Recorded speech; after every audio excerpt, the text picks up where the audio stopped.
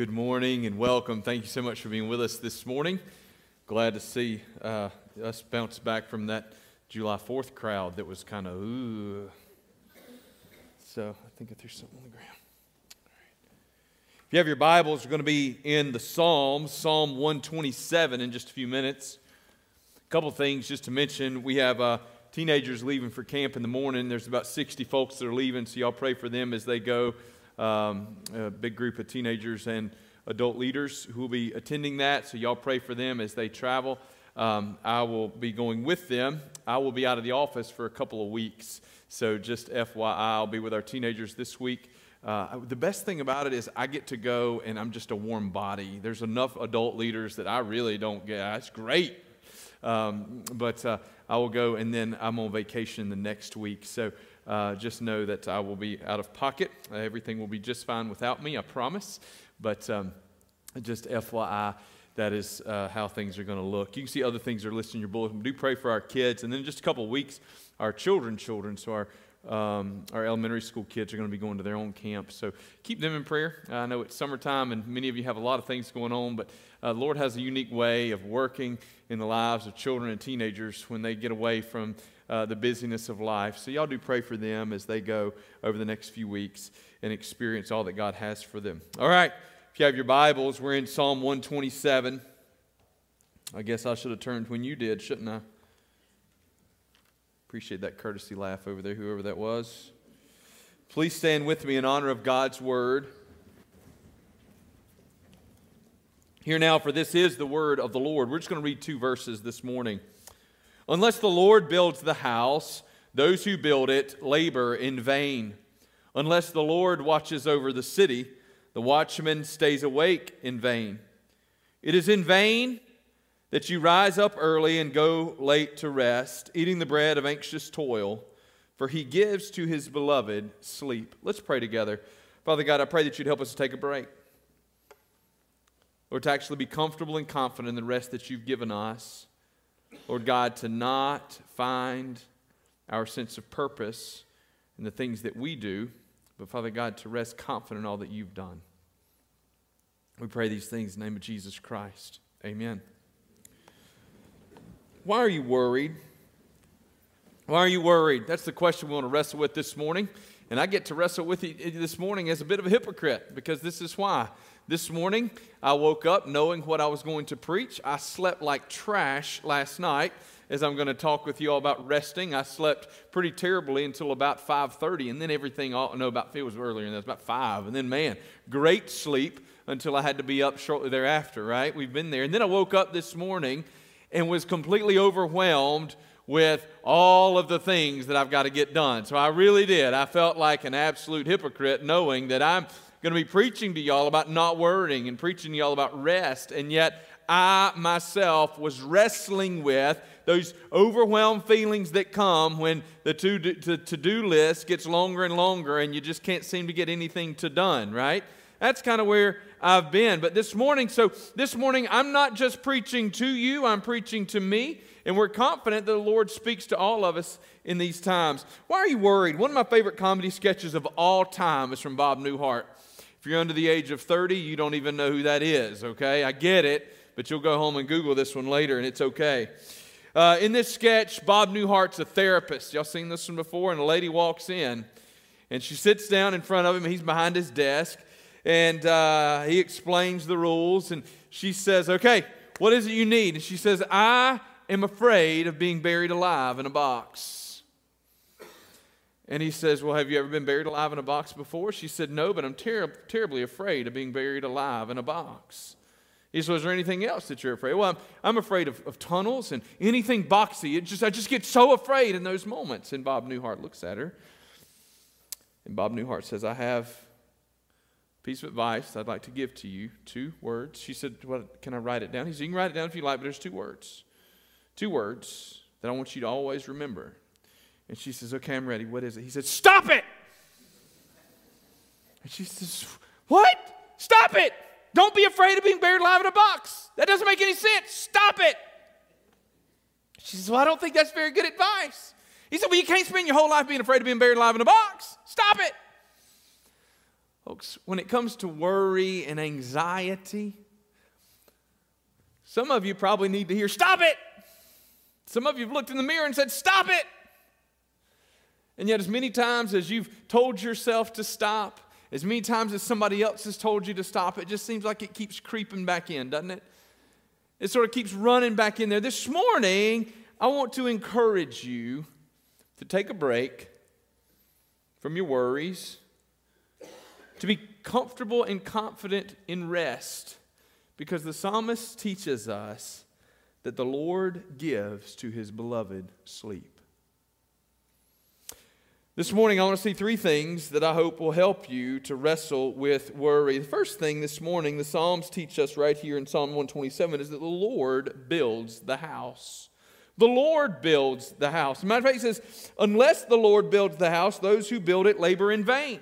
Now listen, wrapped up in this verse, or in these verses rather, is an assumption of work. There are still people working here today, right? So I want to get that out of the way so none of you can walk out and go, he doesn't appreciate hard work. I want you to listen to me this morning. I value hard work. But for some of you, your greatest sin in life is that you're so convinced with the value of hard work that you've forgotten that God's already taken care of everything. You didn't pull yourself up by your own bootstraps. I'm going to say that again. I don't care how hard you worked. You didn't do it. For some of y'all, that's frustrating and angering. But unless the Lord gave you some particular opportunities in your life, you couldn't have done it. Unless the Lord gave you good enough health, you couldn't have done it. Unless the Lord gave you those breaks at just the right time, you couldn't have done it. Well, you don't know where I came from. I don't know where you came from, but I'm still here to tell you today that unless the Lord had built up the house for you, you would be laboring in vain. Right? So let's just get that out of the way. Now, we can take a deep breath. We're not talking about work today. We're talking about rest. And it's actually okay. All right? All right. So the Lord builds the house. Often, the process of building a house doesn't look like what you envision. If you want to build something, before a board can be purchased, plans have to be drawn. Sometimes soil has to be tested. Before a wall can be built, footers have to be dug and poured. What's even worse than building a new house is what? Trying to remodel or add on to an old or existing house, isn't it? Or an old or existing church building, as we did here one time before. Some very counterintuitive things take place.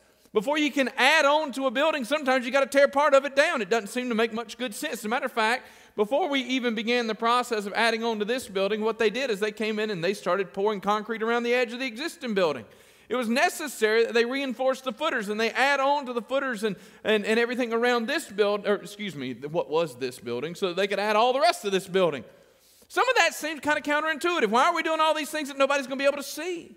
One of the things that happened when this building was expanded is a whole lot of the money to expand this building was put into things that you will never, ever see. There are gigantic steel columns that are existing in these corners and across that, and it cost a small fortune. It probably costs 3 times that now, right? It costs a small... Do you know, unless you were here during the construction process, you have no idea that those are there. Probably the most expensive thing in this building is something nobody even gets to see.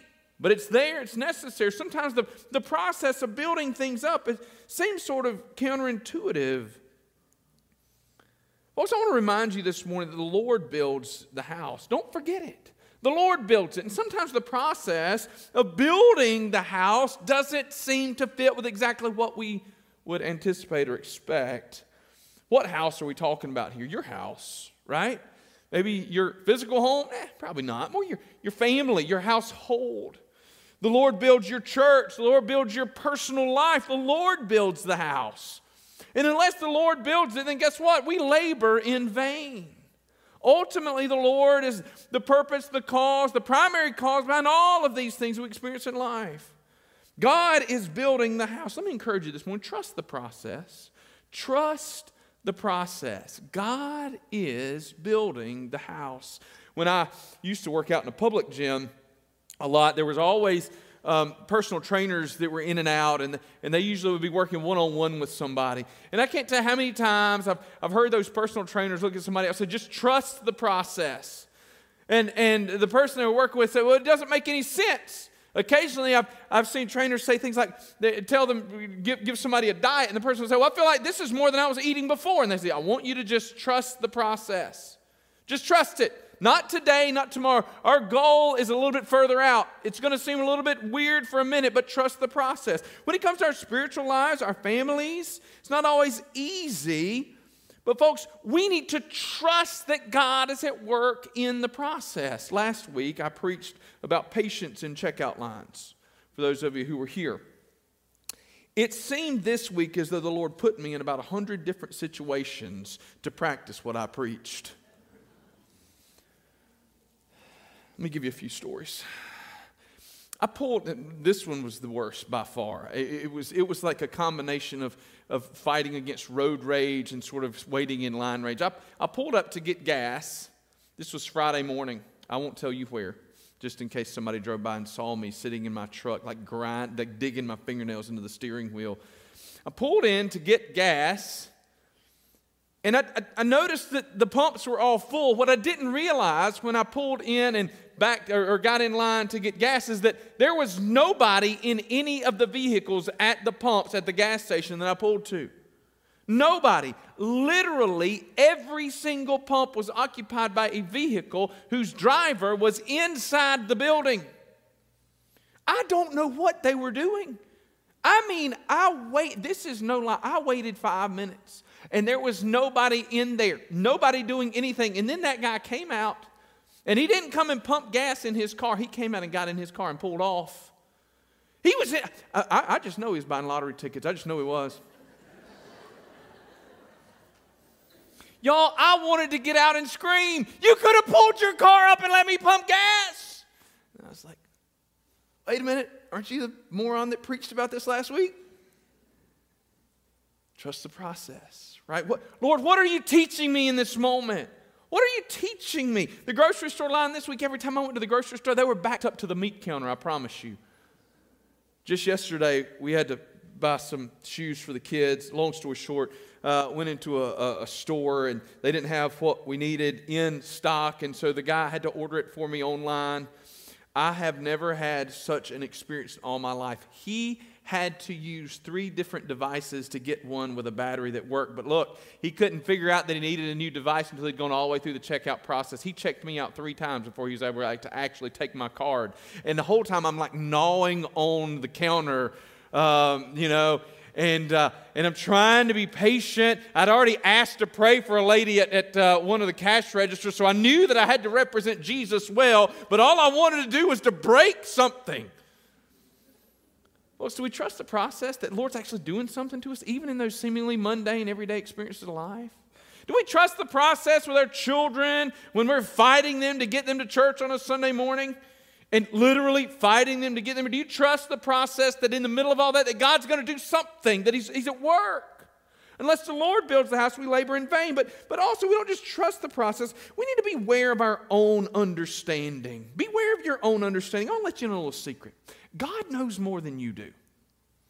God knows more than you do. I had somebody do some work for me not too long ago, and we had to purchase some pipe, and I said, well, don't you think we should buy this?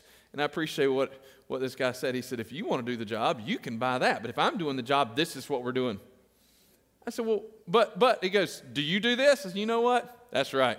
I don't have any idea. I don't know what we're going to do here.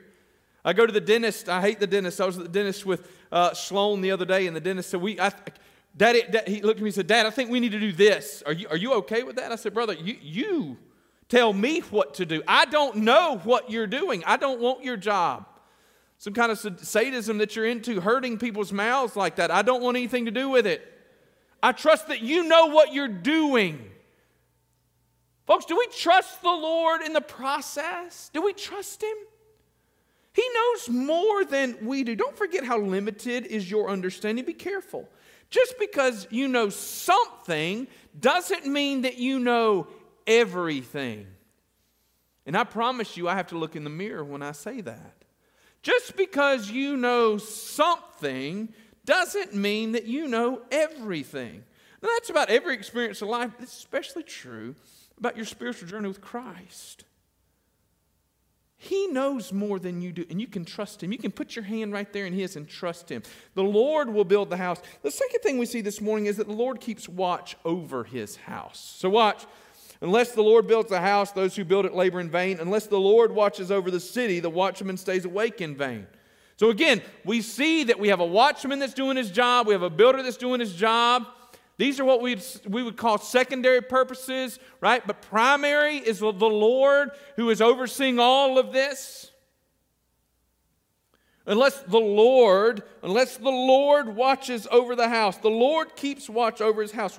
When my kids, especially in the past, they're all getting older now, but when my kids have had a bad dream, I've always said the same thing to them. When they've come to me with a bad dream, I'm here. As long as I'm here, you're safe. It's really good when they're little, when they're really little, because they just think that Daddy can do everything, right? And so you're safe, and then I'll pray with them. Lord, keep them safe as they sleep. Well, the Bible teaches us that the Lord is keeping watch over His own house. Turn with me over to John chapter 10. That's in the New Testament. So if you're in Psalms right now, just turn toward the end of your Bible, about halfway between where you are and the end. Matthew, Mark, Luke, and then John. If you get to Acts or Romans, you've gone too far. John chapter 10, verses 27 through 30.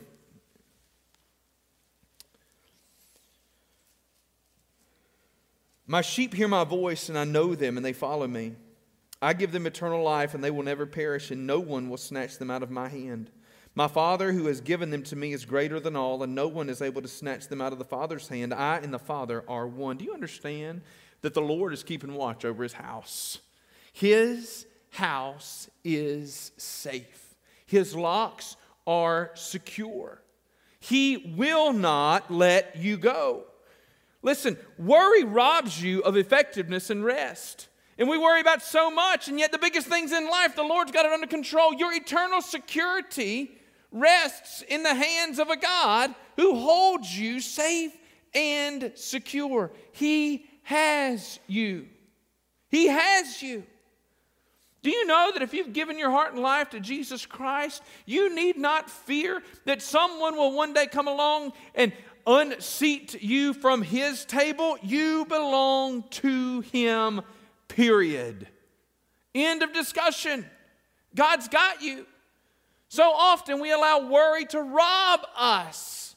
Well, folks, before we get into any other aspects of worry, let's just consider the fact that our eternity is secure in Christ. Eternity. I'm not talking about tomorrow. I'm talking about all of the tomorrows. They're safe and secure in Jesus. How many of you can look back at the thing that you worried about on July the 10th, 2021? How many of the things that you worried about 1 year ago today really matter now? How many of them? Now, there's some things that might have bothered you, but for most of us, look, the things that were so consuming our brain on this day a year ago have completely faded into the background. You know what's consuming my brain right now? I have to get packed for 2 trips. That's what's consuming my brain. That's it. It's not a big deal.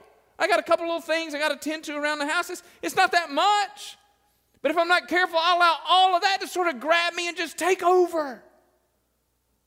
A year from now, that won't matter. 2 years from now, and I promise you, in eternity, none of that is going to matter. And the Bible says that God holds me there in eternity, safe and secure. I am not going anywhere. I'm safe in His hand. Be careful. Sometimes worry will rob us of effectiveness and rest. While you are worrying, do you know what you're not doing? You're not resting. How many of you are able to rest in the middle of your worry? Now, I got to tell you, I don't worry about many things in life, and I'm very grateful for that.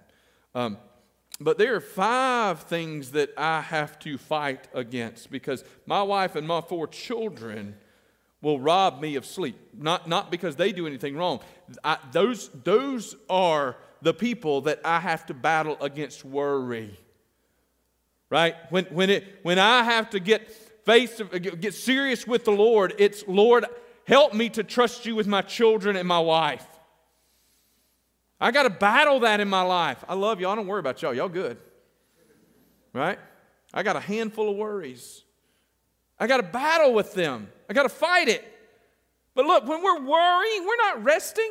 You lay in bed and you think about all the things that could happen or should happen or might happen, and you know what you're not doing? You're not doing anything. You're not sleeping. You're just watching the clock tick away the time. Worry robs you of rest. But watch, worry also robs you of your effectiveness. Worry robs you of your effectiveness and your efficiency. Because while you're worried about what might happen tomorrow, you're not fully present and focused on the thing that you're doing right now. We tend to make mistakes when we're worried about what's coming up tomorrow. We tend to miss things that we should have been doing today. Even worse, we tend to ignore the people right in front of us when we're worried about what's going to happen next week. It robs us of relationships. Bob Newhart's advice to a worrier was, stop it! You know, Jesus' command is a little bit different. Turn with me to Matthew chapter 6. Matthew chapter 6. Again, New Testament. This is before you get to the book of John. Matthew, Mark, then Luke and John. Matthew chapter 6. I'm going to read this entire section to you from God's Word. These are Jesus' words speaking in the Sermon on the Mount, beginning in chapter 6, verse 25. I'll be honest with you. Some of you might not even want to read along in this. Some of you just need to allow this to wash over you because some of you need to hear this. Therefore, I tell you, remember these are Jesus' words. Therefore, I tell you, do not be anxious about your life, what you will eat or what you will drink, nor about your body, what you will put on. Is not life more than food, and the body more than clothing? Look at the birds of the air. They neither sow nor reap nor gather into barns, and yet your heavenly Father feeds them. Are you not of more value than they? And which of you, by being anxious, can add a single hour to his span of life? And why are you anxious about clothing? Consider the lilies of the field, how they grow. They never toil nor spin. Yet I tell you, even Solomon in all of his glory was not arrayed like one of these. But if God so clothes the grass of the field, which today is alive and tomorrow is thrown into the oven, will he not much more clothe you? O you of little faith, therefore do not be anxious, saying, what shall we eat, or what shall we drink, or what shall we wear? For the Gentiles seek after all these things, and your heavenly Father knows that you need them all. But seek first the kingdom of God and His righteousness, and all of these things will be added to you. Therefore, do not be anxious about tomorrow, for tomorrow will be anxious for itself. Sufficient for the day is its own trouble. One of my friends likes to urge, don't borrow trouble. So often we're borrowing trouble from tomorrow and bringing it into today. Jesus says, do not be anxious. There it is, stop it. But He doesn't end right there, does He? He says, take off that anxiousness and replace it with something that matters more. Rather than seeking your anxiety, seek first the kingdom of heaven. And everything else will be added. Seek first the kingdom of God. How should you combat worry? By focusing your mind and attention on the things of the Lord. Folks, let me step into something that's a little bit uncomfortable this morning. See, Jesus gives us a command not to worry.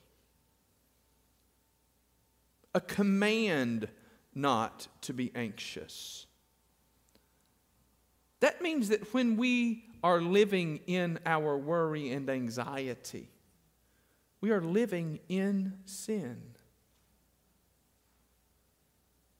Now, in our culture of therapy, to suggest that worry or anxiety is a sin grates some of you the wrong way. Let me work this out. When we say that something is a sin, what we are saying is that it misses the mark of what God has intended for us. And there are many things that are gross sins. And by gross, I mean huge, blatant sin. You understand? There are other things that are sin because they are not the way that God intended for us to be. We're not living in accordance with the way that God created us. We live in a world that has been distorted by sin. Just because something is hard for us to get rid of doesn't mean that it is not sinful. Just because something is uncomfortable doesn't mean that it is not sinful. Okay? Sin is not just the things that we do. Remember, it is who we are. That's what the Bible teaches us. We are sinners by nature. Anything we do that separates us from God and the people that we love is sinful in nature. Now, the great news is that Jesus died to set us free from our sin.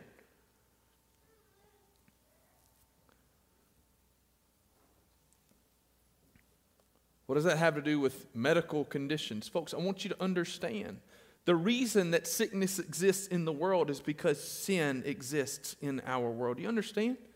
There was no cancer or death until Adam and Eve sinned in the Garden of Eden.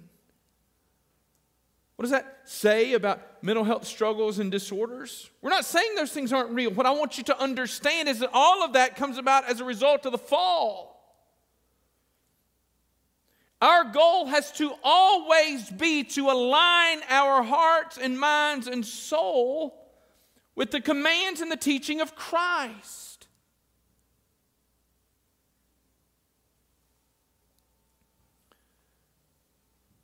And Jesus says to seek first the kingdom of God and His righteousness. How many of you have ever found yourself consumed with the pursuit of God's glory and at the same time overwhelmed by worries about tomorrow? Folks, I don't want to paint this as a quick or simple fix. I don't want anybody to walk out of here today and say, Pastor Craig said I'm a bad Christian because I battle with worry or anxiety. I did not say that. What I'm telling you is that in the process of sanctification, we will constantly be giving our worries over to Christ. For some of you, your worry might be similar to whatever Paul's thorn in the flesh was. I don't know what Paul's thorn in the flesh was. It's probably a deacon, one of those mean ones.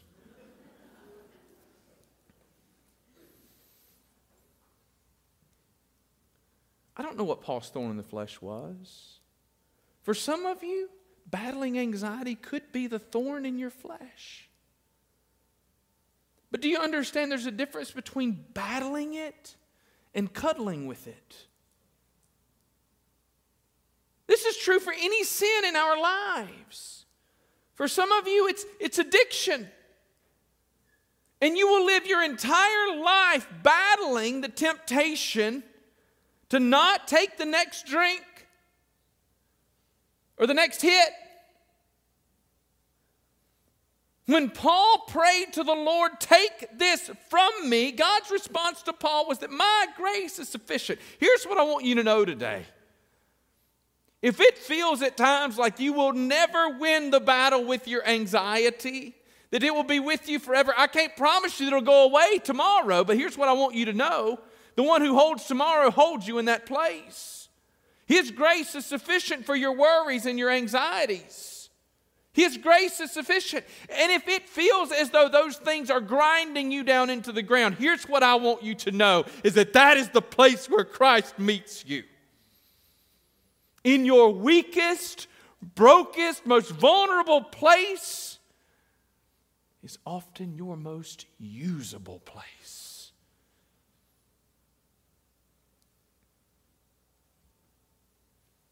Do you find yourself handcuffed by your worries and your anxieties? Give it to the Lord. You say, but Craig, I did that. You might have to do it. You ready for this? Every single day. You might. And it might be that in the process of every day, multiple times a day, giving the Lord that worry, giving the Lord that anxiety, giving it, that over time you discover that's, you ready? The process that Christ is using to make you more like Him.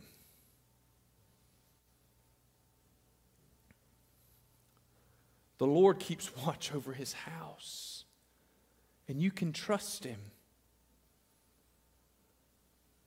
And then finally this morning, or third, the Lord gives rest to His people. As Americans, we often live in a productivity trap. I mean, how many people do you know who brag about how little sleep they get? I've got a really great book in my office called The Radical Pursuit of Rest. It's excellent. It's just an effort and a book written to try and reorient our approach to rest. I don't know if you know this, but God commanded a Sabbath rest for His people. God Himself rested. He doesn't even need it, and He took it. And He's given us, Jesus said, the Sabbath was made for man and not man for the Sabbath. He's created us to need rest, and then as if that weren't enough, He even hardwired in a day of rest, a whole day of rest. Not like 2 hours of rest, a whole day. We don't really appreciate Sabbath the way that the ancient world did, because honest and truly, even those of you that work harder than most in here still don't have the kind of life that the ancient people did in the Near East. Right? They were working from sunup to sundown on absolutely everything. And so when the time came for them to rest, when God said stop, literally it was boom, we're done. We are doing nothing all day long. From sundown to sundown, we are resting. They earned it, and the Lord gave it to them. It set them apart from the world around them, and this is something as believers we need to understand. Other pagan cultures didn't practice a day of rest. They may have worshiped in the temples, but they didn't practice a Sabbath day of rest. Their gods didn't give them rest, right? Their false gods demanded more and more and more from them, and the God of Israel said, I've had enough. I need you to take a break.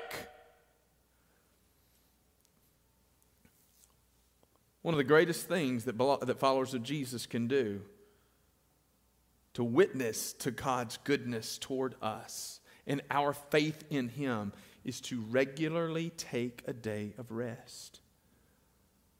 Now look, some of you work swing shifts and things like that.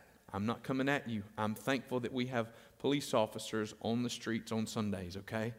I'm really grateful for nurses that are making sure that people are taken care of on Sundays. I'm not coming at you for that. But here's what I'm telling you. If you work on Sundays, you need to find another day during the week that you can set aside. And in so doing, we're giving the Lord glory for that. He has given us rest. We rest because we are people created in the image of a God who rests. We rest in the finished work of Christ. Folks, as followers of Jesus, we don't need to be bragging about how busy we are. Okay? There need to be times when we're bragging about the God who has given us an opportunity to rest. There are times when we need to sit around and say, you know what, I took today off because God gave me a day off, and I'm just going to trust everything's going to be okay tomorrow. The Lord gives rest to His people. We need to not spoil the gift of rest. How might you spoil the gift of rest? By refusing to rest or allowing other things to rob you of rest. What are the things that might rob you of rest? All the things, right? All the things that you have that day set aside for rest, and instead of actually resting, you've packed it full of 187 things that you need to get done. Now, we all rest differently. I get it. Some people, you know, for me, because I work behind a desk, I'll be honest with you, a lot of times I really get rest by exercising on Sunday afternoons. That refreshes me. Getting outside on Sunday afternoons. If you work in the heat all week, I'm going to tell you the last thing you probably need to be doing on Sunday afternoon is sweating. Everybody's going to be a little bit different. We need to spoil it. We also can spoil it by refusing to rest. I want to be careful. I got to say, I should have written this one out because I might mess this up. All right, parents, don't spoil the gift and the need for rest by constantly filling your children's schedule with things. And parents, recognize that you are the parents. This is an important thing. When the time comes for, vacation, it's important a lot of times to look around and go, okay, who needs it the most around here? Okay? It is rarely anyone under the age of 18. Right? Parents, be careful always filling up a vacation with so much that you come back exhausted just because you wanted to, because the kids need it. That's a lie. They don't need it. Their life is a vacation. They're fine. You need it. Okay? One of my sisters-in-law likes to differentiate between a vacation and a trip. I think that's pretty smart, right? You work when you're on a trip. You rest when you're on a vacation. Folks, the Lord has called us and created us to need rest. The ancient Israelites, what did God give them over and over and over again? Festival, festival, festival. Feast, feast, feast. Right? We just came through the 4th of July. I love it. I love the 4th. I love to have a day off, to fill up my tummy with everything that everybody cooks and have a good time and enjoy my family. But just to can't even speak, just kind of kick back and relax. But guess what? We're not sinful for that. We're not. God gave them multiple feast days and festivals. I go on vacation in 2 weeks. You know what I'm looking for after vacation? Thanksgiving. I'm done with summer. We're done, right? At that point, get through Halloween. It's dumb anyway, and we are straight on to the good stuff.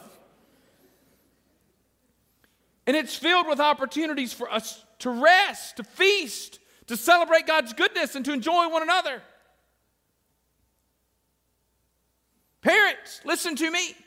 It's fine if you want to take your kids to Timbuktu and see all the things. That's great. I'm not hating on you. I do, however, want to set you free from the idea that you got to keep up with the Joneses with your vacation. You're creating worry on your vacation because you spent yourself into debt to give your kids the most amazing trip they ever had, and you came back and the only thing you had was a mountain of debt and you're exhausted.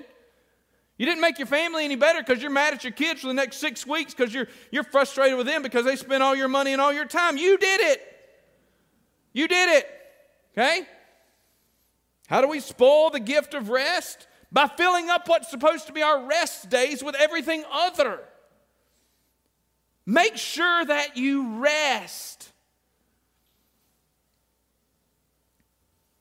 What's the other ugly one right here? Be real careful. You get your kids involved in so many activities that you rob yourself of regular rest. Okay? Sporting events that take up your whole weekend, sporting events and whatever activity that take up half your Sundays, guess what? You're robbing yourself of God's commanded rest. Not to mention the need to have your children in the church. The Lord gives rest to His people, so be careful they won't spoil the gift. And then finally this morning, learn to say thank you. Now, and thank you to the Lord. I had a professor in college, and he paid me a compliment. It was rare, I promise.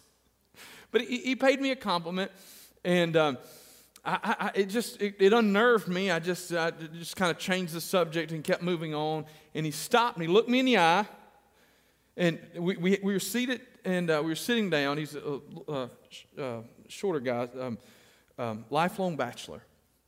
And he looked me in the eye, and he said, "Craig, you need to learn to receive thanks or to receive praise from people." I said, "What? You need to learn to do that, and you need to learn to say thank you. You're going to offend somebody." I wasn't trying to be offensive. I was just made uncomfortable with the fact that this guy was praising me. But what I didn't understand is that he was right. I'd responded in an aloof kind of way. He said, "Craig, you've got to fix that in your life. When's the last time that you literally took time to thank the Lord for giving you a break, a rest?" Our thanks can be literal, but our thanks can also come when we pursue rest. What would it look like to pursue rest? One of the reasons that my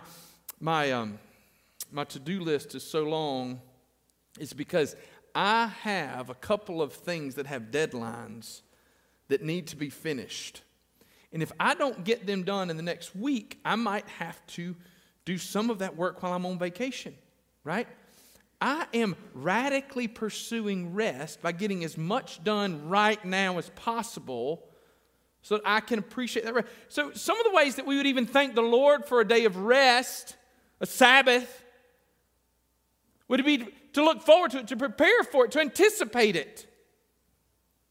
And you don't necessarily have to go into weeks' worth of planning for every Sunday, but sometimes planning for a day of rest might mean something as simple as making sure there's leftovers to have for lunch so nobody has to cook lunch tomorrow. We know that there's sandwiches for lunch at our house today, and I'm so happy.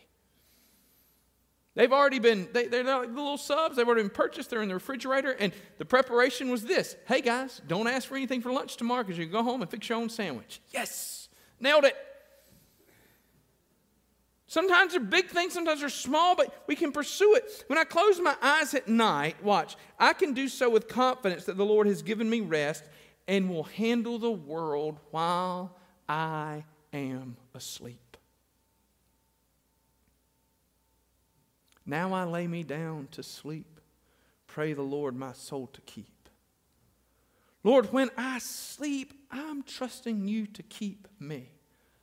As a father, when I sleep, I'm trusting him to keep my children and my wife and my house.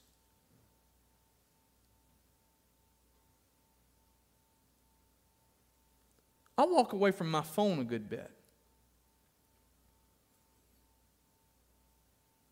I eat dinner without my phone at the table, usually in another room.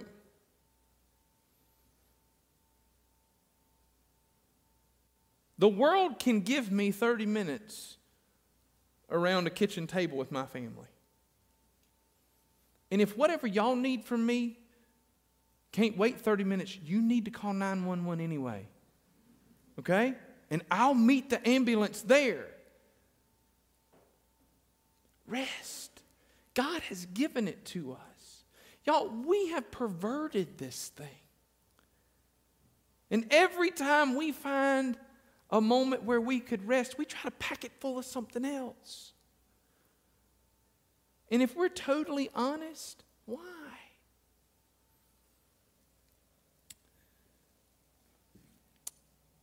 Because we are anxious about clothing, or we are anxious about what we're going to do or eat or drink. Why do we pack it full? Because we're anxious about what others might think, or about what our kids might get to experience, or about what the world might see in us.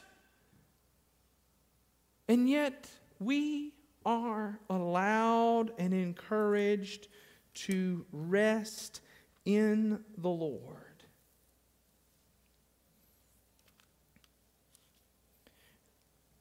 For he gives to his beloved sleep. Learn to say thank you. And then finally, we say thank you when we make rest a point of praise.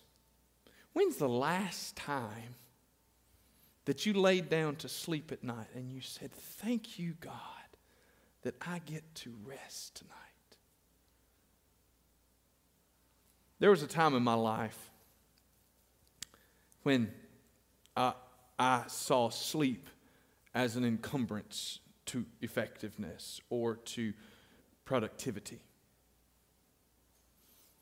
And I've said it out loud. I could get so much more done in life. I didn't have to sleep. You know who doesn't have to sleep? The eternal God of the universe. I'm not eternal. I am not God. He's created me to need sleep.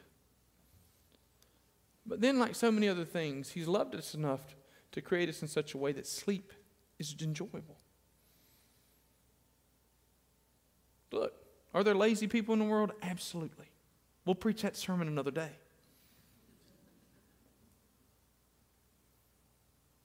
Today, I want to encourage you. Don't be ashamed of needing sleep. You know, scientists tell us we need somewhere between 6 and 8 hours every day anyway. Right? Don't be ashamed of it. Own it. Turn the TV off. Go to bed. I love y'all. Jesus give me a nap. I'm going to take it.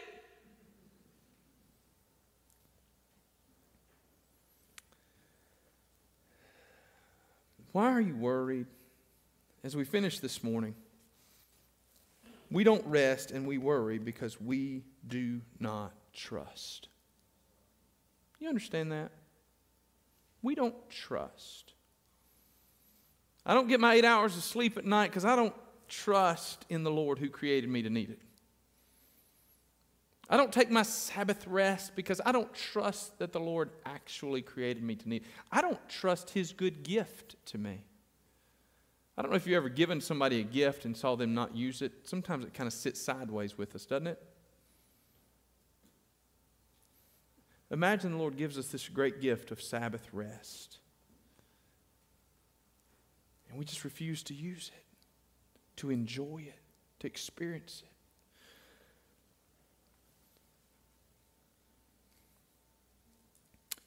it. As your kids get older, there's a lot of good things that come with that, right? There's also some loss that comes with that.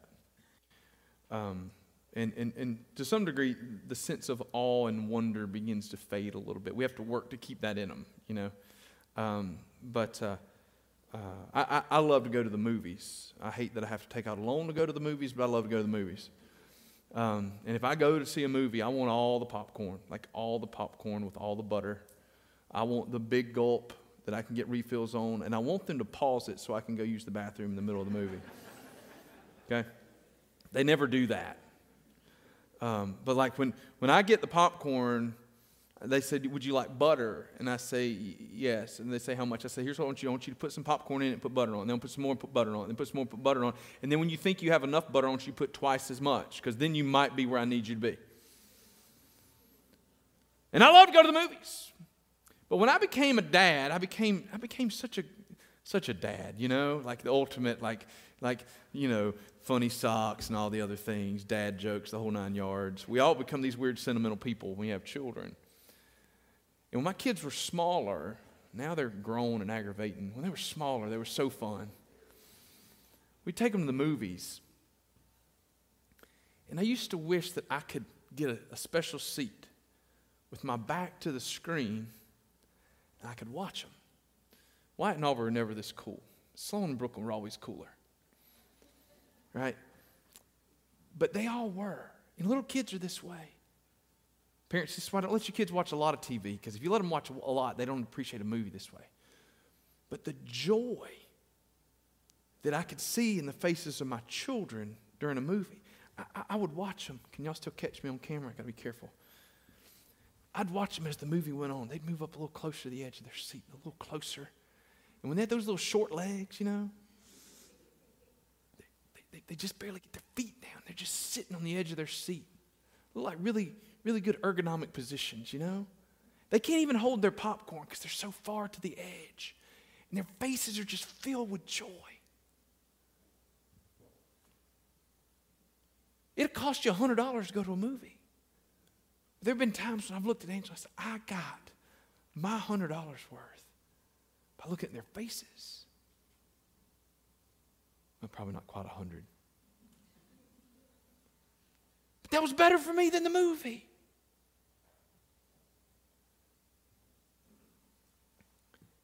God has given us this gift of rest.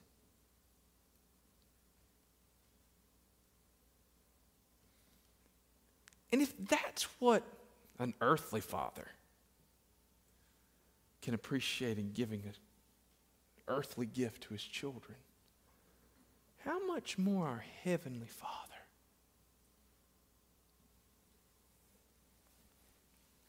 Last kid story. I used to walk in and watch my kids sleep. I still do occasionally. They don't know it. It freaks them out because they're older. I used to walk in and I'd see a 4-year-old laying in the bed and I'd think, man, I bet I'm going to walk back in one day and they're going to be 18 and I'm still going to see that same 4-year-old kid laying there. They're not quite 18, but I'm pretty sure that's what I still see. How many of his parents just there walk in, just smile? Every once in a while they even look sweet when they sleep. For some of them, they only look sweet when they sleep. They'll fold their hands. Brooklyn's awesome about that. She'll fold her little hands and sleep like that.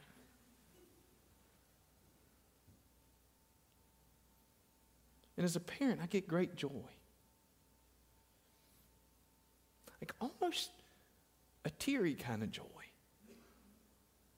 in providing a place where my children feel safe and comfortable. And they can sleep. They can rest.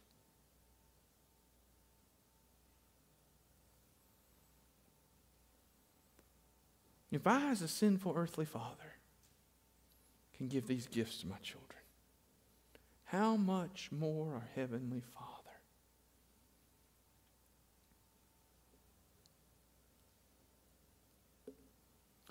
This morning, simple invitation. Will you lay down your worries and your anxieties and rest in the Lord? Will you lay down your worries and your anxieties and rest in the Lord? Parents and grandparents, will you model rest before your children?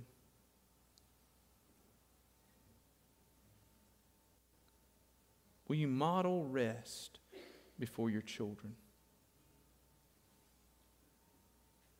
Why won't you? Because we have this misplaced need to seem invincible and powerful.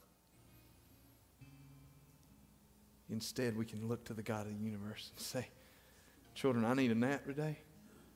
God created me this way. We're all going to bed because God created us this way. And sleep is a gift and not a curse. Rest is a gift and not a curse.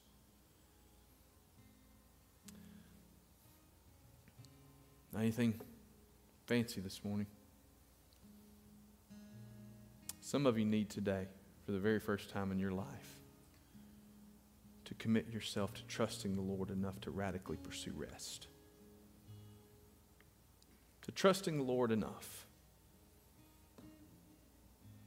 to rest in His arms. Unless the Lord builds the house, those who build it labor in vain. God's got this. Will you trust Him this morning? This morning, if you'd like to pray, you can come up here and pray around this altar. This morning, if you would like someone to pray with you, I would love that opportunity. And finally this morning, for those of you that showed up here today battling with anxiety and worry and stress,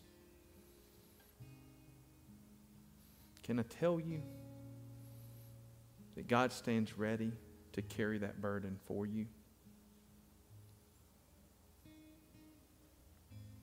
He's waiting to see you sit down on the edge of your seat and to give that to you, or to give that to Him. He's waiting to see the relief and the joy come to your face as you give away the burden. He paid an incredible price to take our pain, suffering, and hurt. And He did it because He loves you in spite of all of your struggles. Would you come today and give Christ your burdens? Pray with me. Father in heaven, we love you and praise you and thank you. You're enough. May we never lose sight of that. Father, we can rest because on the cross of Calvary, you took our pain, our sin, our shame, and our sorrow. You have finished the work that the Father sent you here to do. You have secured salvation for your children for all of eternity. And in you, we can find eternal rest. Help us, Father, who have been saved for eternity, to enjoy that rest in this life. In Christ's name, amen. Stand with us this morning as we sing.